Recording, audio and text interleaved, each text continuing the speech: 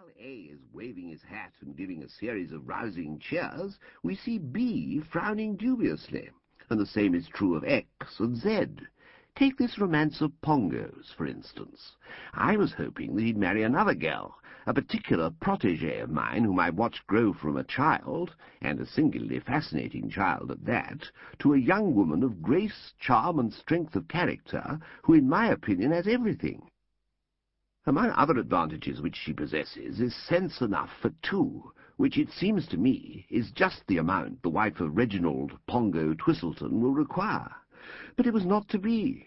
However, let us look on the bright side. Shall we? Oh, rather. Fine. Well, looking on the bright side, I haven't met this new girl, but she sounds all right. And, of course, the great thing is to get the young blighter safely married and settled down, thus avoiding the risk of his coming in one day and laying on the mat something with a platinum head and an Oxford accent which he picked up on the pier at Blackpool. You remember what a pushover he always was for the gentle sex. I haven't seen Pongo since we were kids. Even then he was flitting from flower to flower like a willowy butterfly. He was the Don Juan of his dancing class when he wore little Lord Fauntleroy suits, his heart an open door with welcome on the mat. He'll chuck all that sort of thing now. Let us hope so. But you remember what the fellow said. Can the leopard change his spots, or the Ethiopian his hue, or is it skin?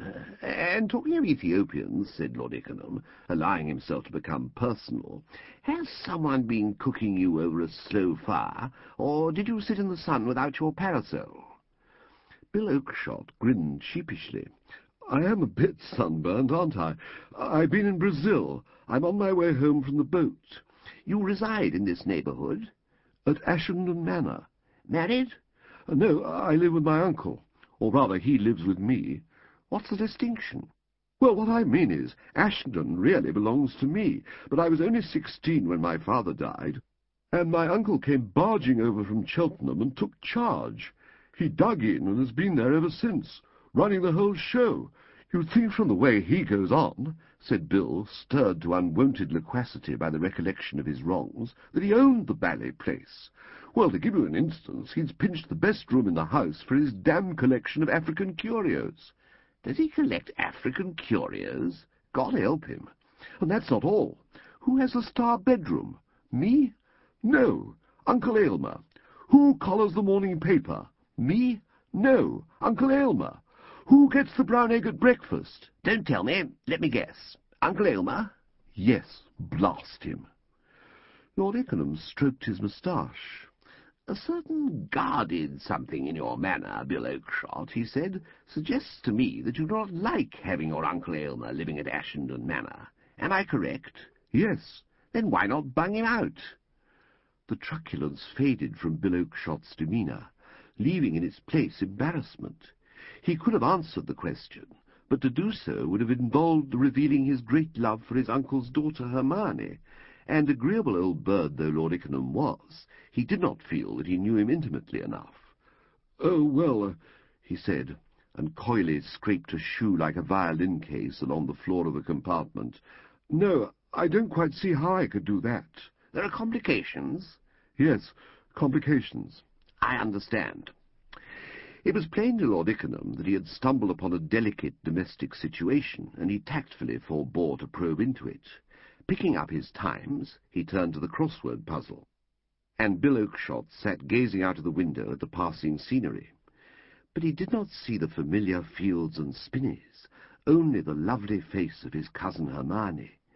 It rose before him like some radiant vision, and soon, he reflected, he would be beholding it not merely with the eye of imagination.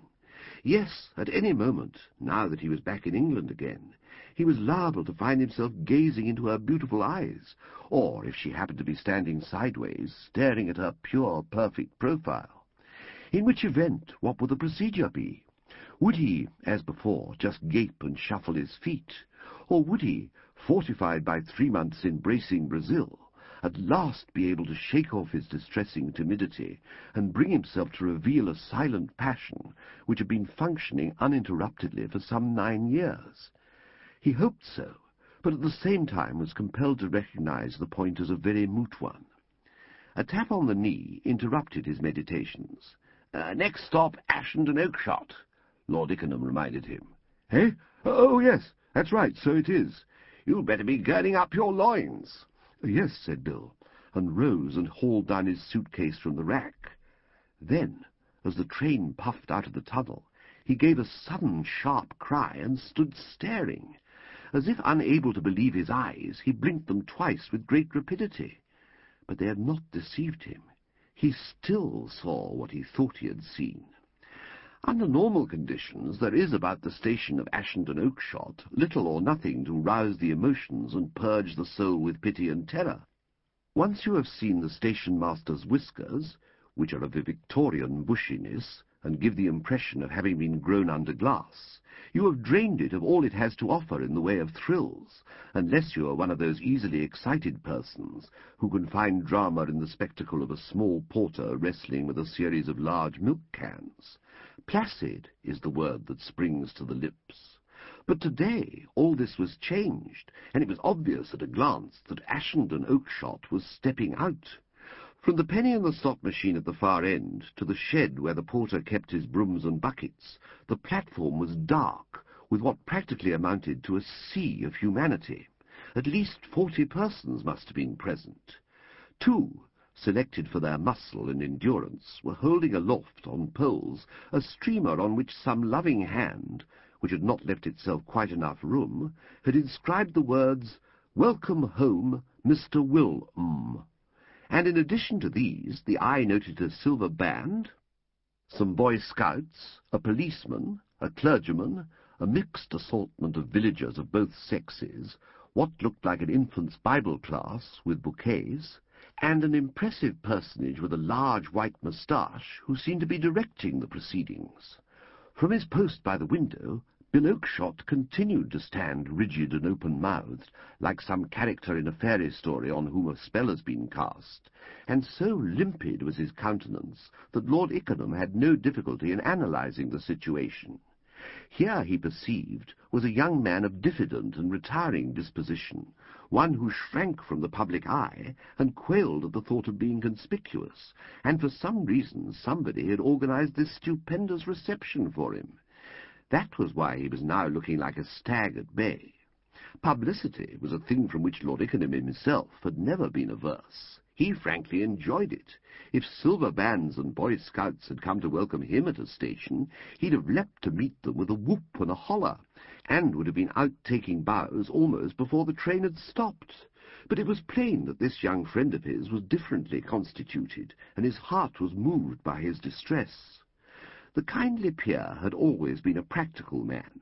He did not, as others might have done, content himself in this crisis with a pitying glance or a silent hand-clasp.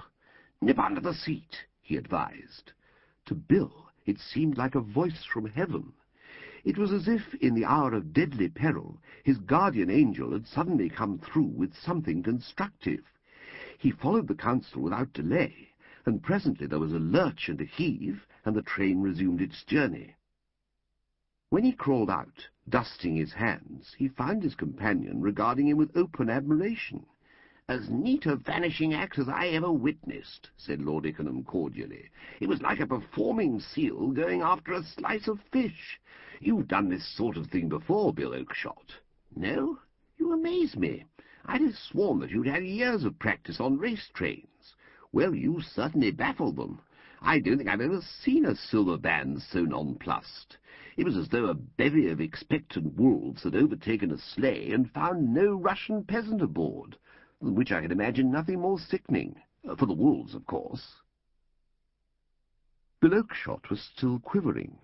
He gazed gratefully at his benefactor, and in broken words thanked him for his inspired counsel. "Not at all," said Lord Ickenham. "My dear fellow, don't mention it. I'm like the chap in Damon Runyon's story, who always figured that if he could bring a little joy into any life, no matter how, he was doing a wonderful deed. It all comes under the head of spreading sweetness and light, which is my constant aim." "Well, I shall never forget it, never," said Bill earnestly. "Do you realize that I should have had to make a speech, besides probably kissing all those ghastly children with the flowers?" He shuddered strongly. "Did you see them? About 1 million of them, each with a posy." "I did indeed.